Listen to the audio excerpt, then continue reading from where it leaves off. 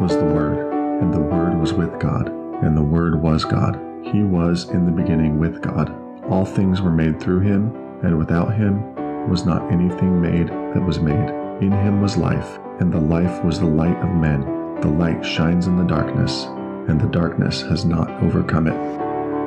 You are listening to Outer Brightness, a podcast for post-Mormons who are drawn by God to walk with Jesus rather than turn away. Outer brightness, outer brightness, outer brightness, outer brightness. There's no weeping and wailing and gnashing of teeth here, except when Michael's hangry, that is, hangry, that is, hangry, that is. Welcome to this episode of the Outer Brightness podcast. We were all born and raised in the Church of Jesus Christ of Latter-day Saints, headquartered in Salt Lake City, Utah, more commonly referred to as the Mormon faith. We may use nicknames or abbreviations of the church, such as LDS, Mormon, etc., but not in an attempt to be pejorative or insulting, but as a reflection of our personal experiences as Latter-day Saints, where these terms were used interchangeably in reference to ourselves and or the church. All of us have left that religion and have been drawn to faith in Jesus Christ based on biblical teachings. Some might consider us sons of perdition, the inheritors of outer darkness who supposedly knew the truth and rejected it.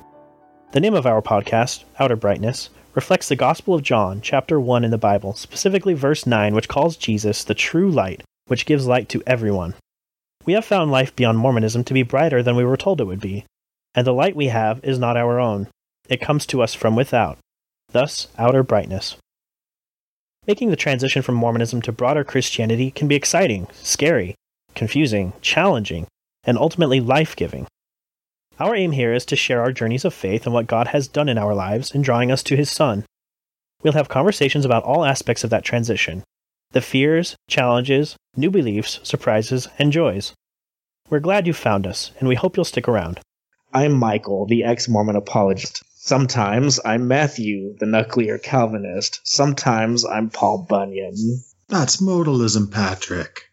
In 2012, I published a book called A Biblical Defense of Mormonism. When it came to attacking Christianity, my specialty was the Trinity. There was something about it that provoked me. I couldn't resist tearing into it any more than I could resist tearing into a bag of cotton candy. It felt like a fragile doctrine that could be dismantled easily, and I believed that if the Trinity were proven false, it would pave the way for people to accept the LDS view of the Godhead. As a Latter-day Saint, I was appalled that anyone could reject what I considered so beautiful. God was literally our Father, and as such, He had a physical form just like ours. Someday I would be able to give Him an actual hug. There is something familiar about the Godhead. God is our Father. Jesus is our elder brother. The Holy Ghost is, well, He's related to us somehow. Going to heaven would be like a family reunion, and as children of God, we would become gods ourselves and continue the cycle. How could someone choose a giant three-headed blob over that? The Trinity is truly a stumbling block for Latter-day Saints. In this episode, your host, the Sons of Light, will be tackling some of the challenges I issued in my pro-LDS book. All right, so I thought about reading the Apostles' Creed. I figured it's not going to be a 20-minute long creed. It's pretty good. I believe in God the Father Almighty, maker of heaven and earth, and in Jesus Christ, His only Son, our Lord, who was conceived by the Holy Ghost, born of the Virgin Mary, suffered under Pontius Pilate, was crucified, dead and buried. He descended into hell. The third day He rose again from the dead. He ascended into heaven, and sitteth at the right hand of God the Father Almighty. From thence He shall come to judge the quick and the dead. I believe in the Holy Ghost, the Holy Catholic Church, the communion of saints, the forgiveness of sins, the resurrection of the body, and the life everlasting. Amen. Amen. All right, so I'm just going to go over some of the questions some of the challenges that I issued back when I was an LDS apologist. So let's get into some of these. On Mars Hill, Paul found an inscription to the unknown God. He said, "He who you ignorantly worship, Him declare I unto you." Doesn't this imply that God can be worshipped in ignorance, and that Latter-day Saints have just as much a right to the term Christian as anyone else? Paul, I'd like your thoughts on this. I would say no. So my thought on this is Paul didn't preach to the Athenians merely to give them a right view of God's person and attributes. Though he does touch on those things within his sermon, Acts 17:16 indicates that the Athenians were idolaters. So it says that the city was full of idols. that inscription that Paul keys in on to begin his sermon, "To the unknown God," was merely a way for the Athenians to hedge their bets. If they couldn't please one of the many other idols that they worshipped, maybe an unknown God would need to be worshipped as well in order to get what they were seeking. And so Paul's statement isn't implying that they were already worshiping the one true God just in ignorance. Rather, he's using that ironically, their own idol, to call to their minds the basic question of life: who is the true God? Paul's preaching that's recorded there in Acts, when read in the context of his audience, is a direct and biting commentary on the beliefs of the Stoics and the Epicureans. His audience would have heard it for what it was, and they would have heard it differently than we may hear it today if we are only making a cursory reading of Acts and not paying attention to the context. So Paul is calling idolaters to repent and worship the one true God. He is not telling them that they're just fine going on living and worshiping the way that they were. Do you have any thoughts on that, Matthew? Yeah, I agree entirely with that. I'm not sure. I don't know. I thought a lot about this earlier, and I'm wondering if you're asking if it's this kind of syncretistic idea, as like there's only one God for everybody on the planet, and we all kind of just worship him differently. I'm thinking that's kind of the intent behind the question. Mm-hmm. Yeah. Well, I mean, we know that there are certain parameters by which we must worship God and must come to God. Like Jesus, he said that he is the way, the truth, and the life. No one comes to the Father but through him. And so that already precludes certain religious systems that deny Christ entirely, whether they believe he's God or not God. So any religious system that tries to get through God outside Christ is not acceptable. So we can see that even in that one respect, we can see that God doesn't accept the worship of every single religion or every single person with different ideas. So and then as we read through Scripture, we understand that there are certain things that we need to know about God. We need, Jesus said in, I believe it's John chapter 8 or 6, where he says that unless that you believe that I am, you will die in your sins. Elsewhere, we learn that Christ is God. 2 Peter 1:1, John 1, John 17. We learn all throughout Scripture that he is God. So to worship God or to worship Christ as anything less than God would be displeasing or unacceptable to God. So I think there are certain things that we need to know and believe in order to perform correct worship.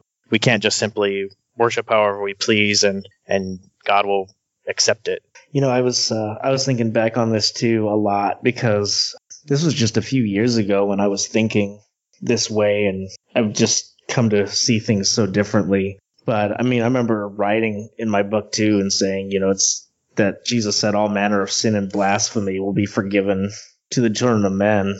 So I was like, so what if we say something wrong about God or we don't worship him correctly? But the other thing that comes to my mind is that the Bible says that there would be false Christs.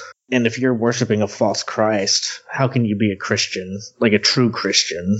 But the LDS mindset seems to be if you're just believing in the name Christ, it really doesn't matter what his attributes are. And I think that's definitely false. I mean, there's a guy in Russia that looks like the paintings of Jesus in the LDS church, and he's claiming to be Christ. And, based on that argument, all those people could say they're Christian.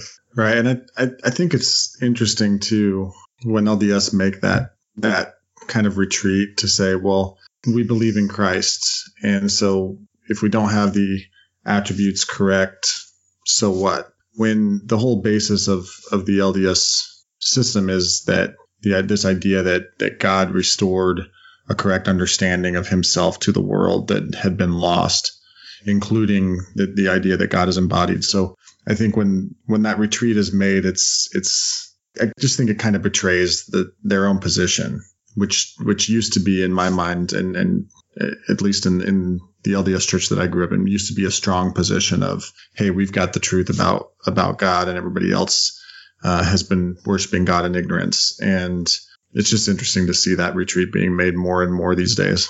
Well, yeah. I mean, there was like a quote, you guys may have heard this, but Joseph Smith, in his first vision, like just in 2 seconds, learned more about, God than in the whole like history of the world.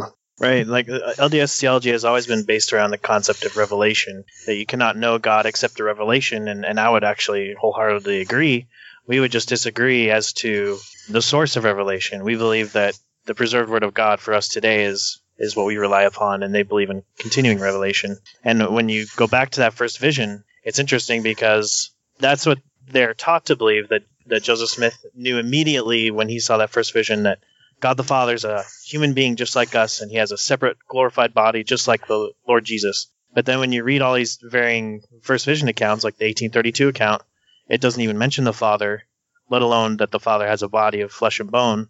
That came later in 1838. So you see this evolution of the account, but then now they're using the later, more developed account to say, oh, this is what actually happened, and this is how he learned that the Trinity was false, and this is how he learned this and this and that, but really that was added later. So what I'm trying to say is that they claim to this event as the light of revelation disproving the Trinitarian God, but in actuality, based on the evidence, it doesn't. We don't have evidence of that at all. Yeah, and there's no evidence from the first vision account that they're using right now that they even had bodies of flesh and bone, because Joseph Smith never touched them, for one thing.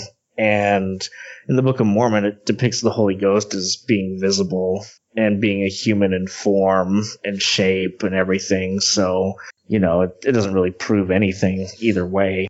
Yeah, that's true. I think it wasn't until at least the 1840s, right, where in Doctrine and Covenants 130, where it says that the Father has a body of flesh and bone. As tangible as man's. In what way are we formed in God's image? I'll throw this one to you, Paul. Yeah, so it's a good segue from what we were just discussing.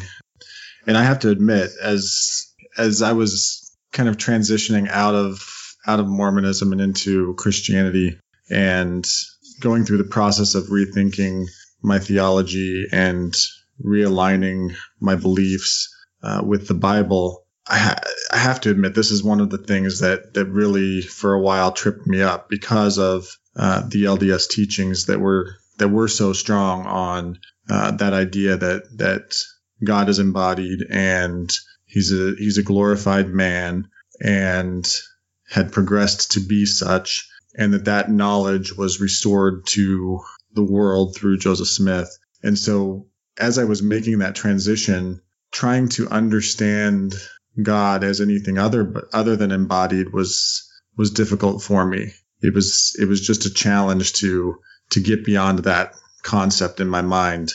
And I think it's fair to note here that the Bible doesn't state explicitly what the image of God in humanity is. And so there's various ways that Christians understand the image of God. Some note that it seems to refer to qualities or attributes that are present in a person. So the image of God would be like human reason or will or personality. Others see the image of God as something that's present when a person is in relationship to God. In fact, the image of God is that relationship. And still others see the image of God as something that a person does. And I think that there's truth to all three of those views. But as I studied through the passages that specifically talk about image and likeness, I'm convinced by the context of Genesis that humanity's intended role within creation is the image of God. So when we look at Genesis 1, here as elsewhere, we can't just take the Bible at face value and say that it means what we think it means in our context. We have to understand the Bible on its own terms. So the question is, what did the terms image and likeness mean in the ancient Near East? There's an Old Testament scholar that I like quite a bit, John H. Walton, and he states, quote, "Throughout the ancient Near East, an image was believed to contain the essence of that which it represented. The essence equipped the image to carry out its function. Thus, in an image, it was not physical likeness that was important, but a more abstract, idealized representation of identity relating to the office or role and the value connected to the image," end quote. So with that context in mind, it's illuminating that in Genesis 1, directly after God creates humanity in his image, he gives them their mandate. They are to multiply and replenish, subdue the earth, and have dominion over it. So in context, God created humanity not to look like him, but to be his image bearers within his creation. It's also further enlightening to look at a passage which Mormons will often bring up to suggest that the image of God is physicality, and that's Genesis 5:3, which describes the birth of Seth, Adam and Eve's third son. That passage states that When Adam had lived 130 years, he fathered a son in his own likeness, after his image, and named him Seth. Several questions should be raised in our minds by this passage. Why are we given this second account of the birth of Seth? Genesis 4:25 also records Seth's birth. Secondly, why does only this account of Seth's birth contain the terms image and likeness in reference to Seth? Another question, why do the births of Cain and Abel in Genesis 4:1 and 2 not say that they were born after Adam's image and likeness? Of what significance is it that Genesis 5:1 does not mention Cain, the firstborn son, and Abel, the secondborn son, in the list of Adam's descendants? And how should all of that inform our understanding of what image and likeness meant in relation to Seth? Indeed, Cain and Abel presumably both looked like their father in physicality, so why are these terms reserved in the text for Seth? With these questions in mind, it's reasonable to conclude from the context that image and likeness refers not to physicality, but to what a person does, their role within creation. Seth is the son who continued Adam and Eve's mandate. Cain did not. He went away from the presence of the Lord, Genesis 4:16, and Abel did not because he was murdered by Cain. All of this is touched on in the first reference to Seth's birth, where Eve says, God has appointed for me another offspring instead of Abel, for Cain killed him, Genesis 4:25. Seth's name in the Hebrew language is a word play on the Hebrew word for appointed, suggesting that Seth's role in the family carried the mandate.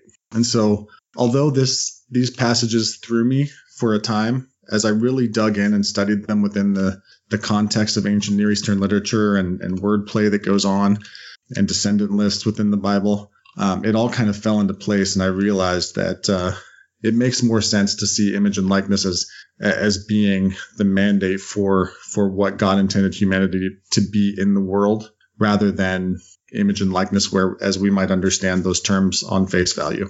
Okay, I really liked what you had to say there. It really got the wheels turning in my head too, because I was thinking about how the New Testament says that Jesus is the express image of the Father, and when I was LDS, I just assumed that meant that they're basically twins, like in the LDS paintings and everything. But I mean, Jesus says no man has seen the Father at any time, and that he'd come to reveal him. And it's interesting because they couldn't see the Father, but they could see Jesus, and Jesus was revealing the Father, so he was the image of that invisible God. And so us as image bearers, it's kind of an interesting thing to think about too, because the people that we go and witness to, they don't see God, but they see us. And so we have that opportunity for them to see God through us. Yeah, it kind of ties together, doesn't it? It does. It makes a lot of sense, actually. You got any thoughts, Matthew, or should I keep going?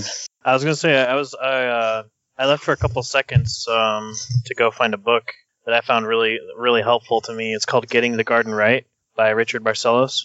And in it he talks a little bit about the image of God. And I think it would probably just be reiterating what Paul had already said. But he kind of wraps it up he quotes several passages of Scripture, like Ecclesiastes 7:29, which says, "Behold, I have found only this, that God made men upright, but they have sought out many devices." And Colossians 3:10, where it says, "And have put on the new self, who is being renewed to a true knowledge according to the image of the one who created him." So yeah, agreeing with you that image does not mean physical image. It means God created us with certain qualities, namely that he wanted us to be upright and having true knowledge of God, which is what God gave Adam in creation. And after the fall, we haven't lost it entirely, but that image has been marred. And so it's only through Christ and redemption that we can have our images or that image of God restored or renovated to what God had intended. So I think Paul went into much more detail, but I think we pretty much agree there. So what about all these passages in the Old Testament that describe God as having hands, face, and back parts? First off, I'm going to lean on my theology professor, Dr. Jack Cottrell. In his book, The Faith Once for All, Bible Doctrine for Today, he talks about this. He says, God does not have any of the innate limitations of material stuff and should never be thought of as having a physical body. Contra Mormonism. Biblical references to God's bodily parts, for example, face, eyes, ears, feet, are anthropomorphic. This means that God is spoken of figuratively in human terms in order to make his actions and attitudes concrete in our minds. And I'll also note that the Old Testament also refers to God as having wings, among other things. So to read the passages that speak of God's hands, face, etc., as to read those literalistically as meaning God has a physical human body. One would also have to read the other passages that refer to God as having wings literalistically. And what are we to conclude? That God is a bird in addition to being a human?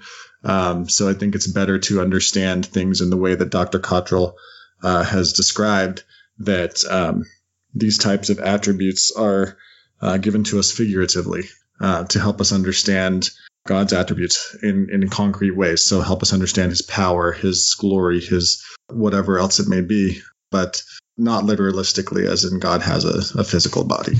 I remember I got an email one time from somebody who read my book, and he just gave this really simple answer, and it made me mad, because I worked really hard with all my mental gymnastics, proving that, God had a physical body. And he just said one real simple thing to me, and it really just threw everything into question.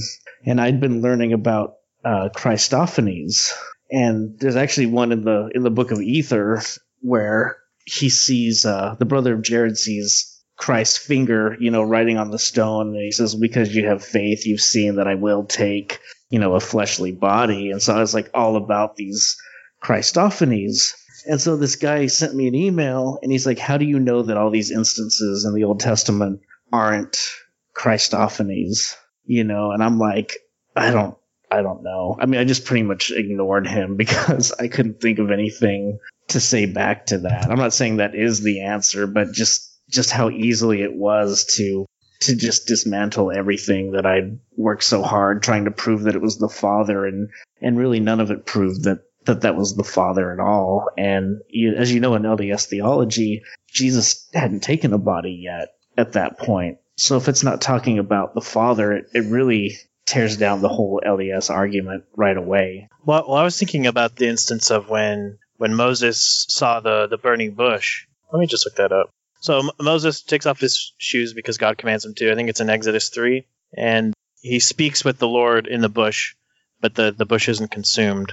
And it says at some point that he actually sees the Lord, verse 2. There the angel of the Lord appeared to him in a flame of fire out of a bush. He looked, and the bush was blazing, yet it was not consumed. So I think most commentators would say that in that instance, that many times in the Old Testament when it speaks of not just an angel, but an angel of the Lord, many times that's a pre-incarnation Christophany. So that in that case, it would be Christ that appeared to Moses in the bush. And the many times that God appears to mankind, when God appears to man in various forms, the burning bush being one example. But we see physical appearances of God to man in Genesis, where Jacob is wrestling with God. And in that passage, God is wrestling with Jacob all night. And it doesn't appear to be God. There's no glory or light or any kind of indication that it's anything other than a normal man. But at the end of it,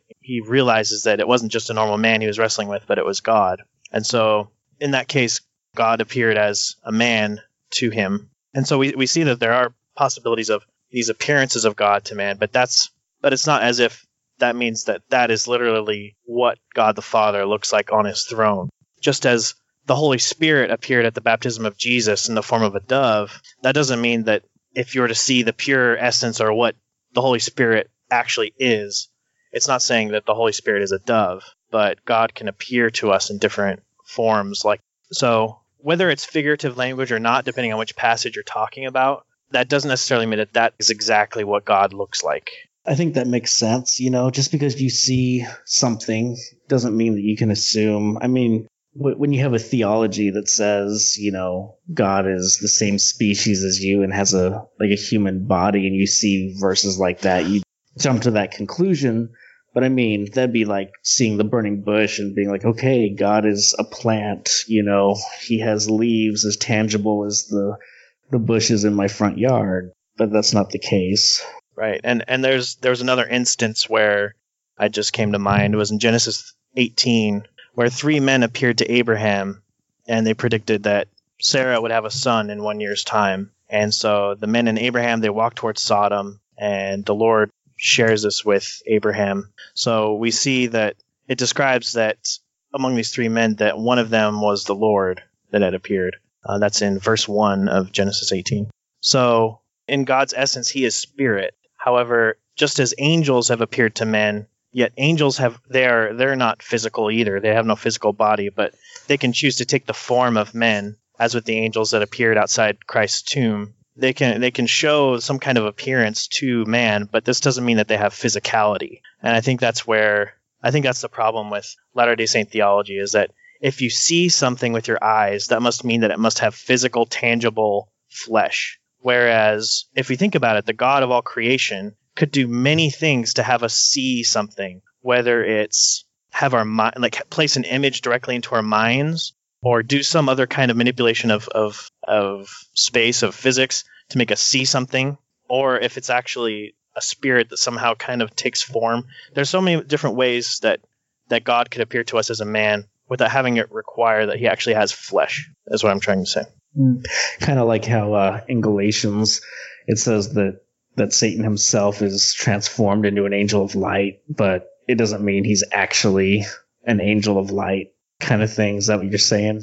Right, absolutely, yeah. And I think many of the appearances in the Old Testament of God as a man are pre-incarnate visitations of Christ. So when we do talk about seeing his back, if you want to take the position that it's figurative, I can see that. But even if it weren't figurative, if Moses were actually to see the back of God, well, we know that Christ has a back. So why couldn't it have been Christ that appeared to Moses? So either interpretation, it doesn't bother me. It doesn't require that God the Father. It doesn't require that it be God the Father, first of all, that appears, and it also doesn't require that they have a physical, tangible body. In 1 Kings 19:11 through 12, Elijah goes to communicate with God, and we read that God was not in the wind, he was not in the earthquake, and he was not in the fire. Does this challenge his omnipresence? So I'll swing at this one, but just know that I'm spitballing. So when we think of God's omnipresence, we shouldn't think of that in terms of the essence of God is present everywhere at all times. Classical omnipresence means that God is outside of time, and his plane intersects ours at all points, but that does not mean that his essence is present at all points. And so I would say that no, this passage doesn't challenge God's omnipresence when omnipresence is understood as it has classically been understood within Christian theology. All right. I'm going to just do some spitballing too. How about that? Because I remember bringing up in the forums back when I was LDS and talking about this and just being like, if God's omnipresent, then he must be present in the most sinful environment possible on earth. And if he's present, isn't he consenting to it? And that was kind of my attacks on omnipresence. And what some of the people would tell me is, God is capable of being present at all times and in all places, but he doesn't have to be. It was kind of an interesting way to look at it. And I really like what's been said. I'm trying to remember his name. See, if I was a Calvinist, I would know. He just died recently. R.C. Sproul. Yeah. R.C. Sproul said, I like how he talks about God's sovereignty too. And I think that definitely has a play here, where it's like everything that happens comes before God's eyes, and he has the power to say, no, this is not going to happen, but it's him approving or declining things happening. There's no particle, there's no rogue particle in the universe. Everything is under his sovereign control. And that's definitely just, I think his sovereignty is, in a way, him being present with all things as well. That's good. Hey, can I just make a point about this question, Mr. Ex-Mormon apologist? Yeah. I kind of feel like it's a trick question, because if you take it on Mormon theology, God isn't omnipresent, right? Well, no, but if I would argue back in the day, I would argue that he could be, because I would say he was out of time as well. And if time's not a factor, then even with a physical body, he could still kind of be omnipresent. Not according to Joseph Smith, though. He can't live in every human heart. That's an old sectarian notion, according to Smith. So technically, on Mormon theology, he's not omnipresent. So why would you even seek to challenge omnipresence? I mean, I guess as a Mormon, you might if you're taking Mormonism consistently. But it seems almost like a trick question to me because Mormons aren't arguing that God is omnipresent. So I don't know. You see what I'm saying? Right. But since Mormons aren't arguing that he's omnipresent, they're free to attack omnipresence. Right. But it just seems like an odd thing to attack, because in a sense, it's God's omnipresence that makes it possible for God to be present when I am praying to him in Kentucky and you are praying to him from Dallas and Matthew from New York and in many millions of other points in the world. And so it seems like attacking omnipresence kind of would undercut what I would think for a Mormon would be a pretty strong commonality with Christianity, in that Mormons believe that God hears and answers prayers. And so it's just another one of those areas where Mormon theology taken to its logical conclusion kind of falls. And I guess that's why they have to. It's one of the reasons why, three of us were talking earlier about some of like the ad hoc nature of Mormon theology, and that's why the Mormon theology describes the Holy Ghost as unembodied, because it's by the influence of the Holy Ghost that God is present to everyone. And that's where I was going to cut in. I was going to say, first of all, there's no way that I would drive 3 hours to Dallas to go pray to God when he can hear me just fine here in Austin. That's right. You're not in Dallas. Sorry, I had to call you out. You wouldn't drive 3 hours to pray? No, not now that I'm a Christian. Okay. But then, yeah, I think, I remember one of the things about LDS theology too is God himself isn't omnipresent, but his influence fills the universe. I made that point in my book. And so I had no problem attacking God's actual presence, being omnipresent. But I would still have said that, he can hear prayers from everywhere and that his influence is there, kind of like the sun. The sun's in one place, but we feel its effects all the way here on Earth, even though that's a bad example because half the Earth doesn't. But anyway, yeah. Yeah, but I think that's sort of a retreat towards more classically Christian views of omnipresence than what, say, Joseph Smith presented in Doctrine and Covenants 130 and in what he said about, the Father doesn't live in all human hearts. It's the Holy Ghost that makes all of that possible on Mormonism, because the Holy Ghost is unembodied. So there seem to be limitations, spatial limitations, even in the ways that Joseph Smith presented his teachings. There seem to be spatial limitations for God. A pillar of light comes down from heaven, and two beings descend within the pillar of light, right? And same thing with Moroni and the appearance of Moroni in his bedroom. There seems to be very, as Matthew was saying, like what you see with your physical eyes has physicality. What appears to you has spatial limitations and has to travel through space in some way, versus an omnipresent God. Yes. Oh no, go ahead, Michael.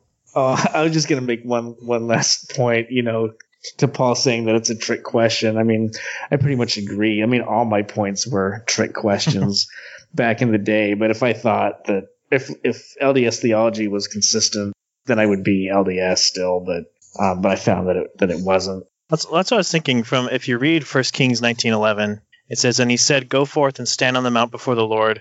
And behold, the Lord passed by, and a great and strong wind rent the mountains, and broke in pieces the rocks before the Lord. But the Lord was not in the wind." If we were to take that from the LDS perspective, it says that he passes by, but the Lord was not in the wind. Well, if they believe that God is a physical God that's localized in space and time, and he passed by, but he wasn't in the wind, how is that possible? Because they don't see God as being in more than one place at one time. So if you take it as literal, as the Lord must have literally passed by, but he wasn't in the wind, I don't understand. If you take that literally, how a Latter-day Saint would understand that. He passed by so fast that he made the wind. like Sonic the Hedgehog. Like the Flash.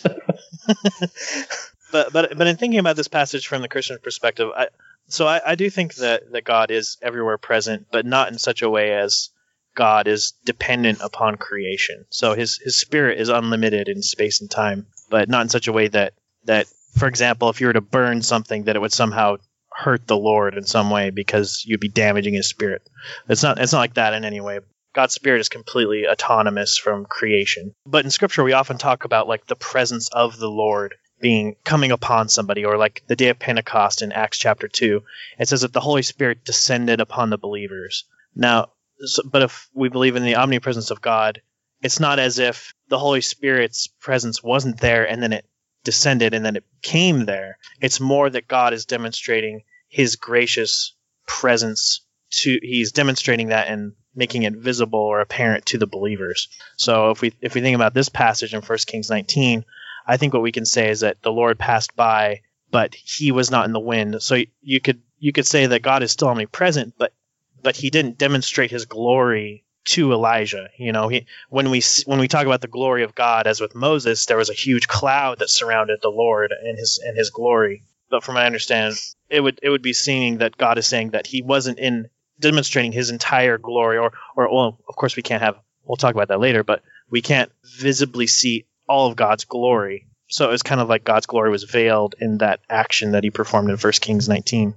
So it appeared as if it were just like to Elijah, it would appear just as if it were wind passing through, and then there was fire and an earthquake, but it would appear or seem to be mostly natural. The occurrence was supernatural. It was the working of God, but to the visible senses, it seemed like it was just nature doing its thing.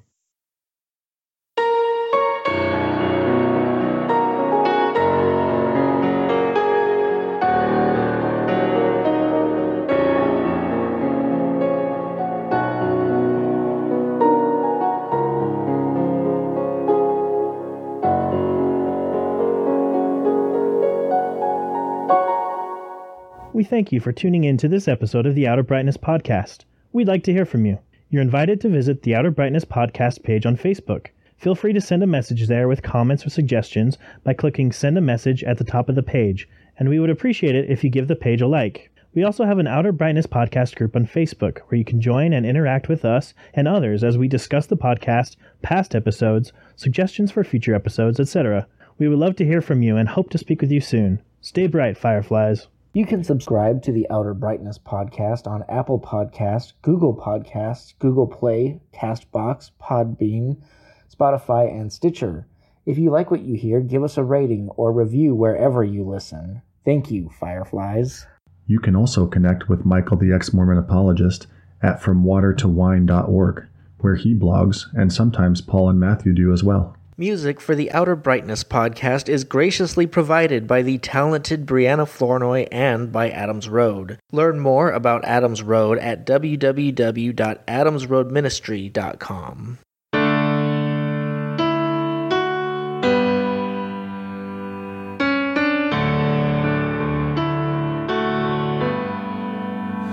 In the past, I believed in my own righteousness and hoped that I was worthy of the blood that Jesus shed.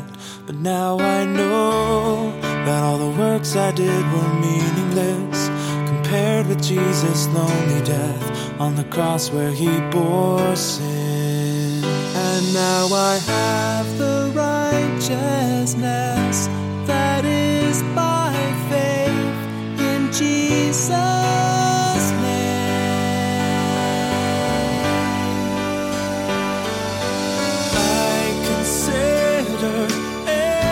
everything I lost compared to knowing Jesus, for whose sake I have lost all things.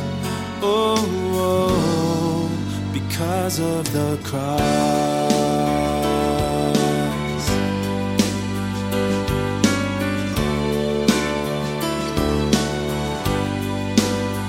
On the cross, Jesus took away the written code, the law of works that stood opposed, and nailed it there for me.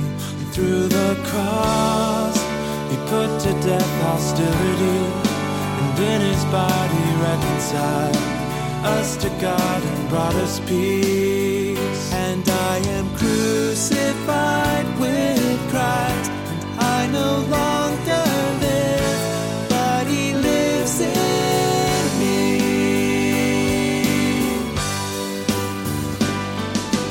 I consider everything a loss compared to knowing Jesus, for whose sake I have lost all things.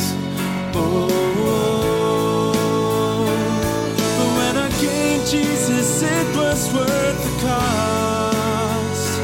All my righteousness I count as loss because of the cross. Some demand a sign, and some seek to be wise, but we preach Christ crucified.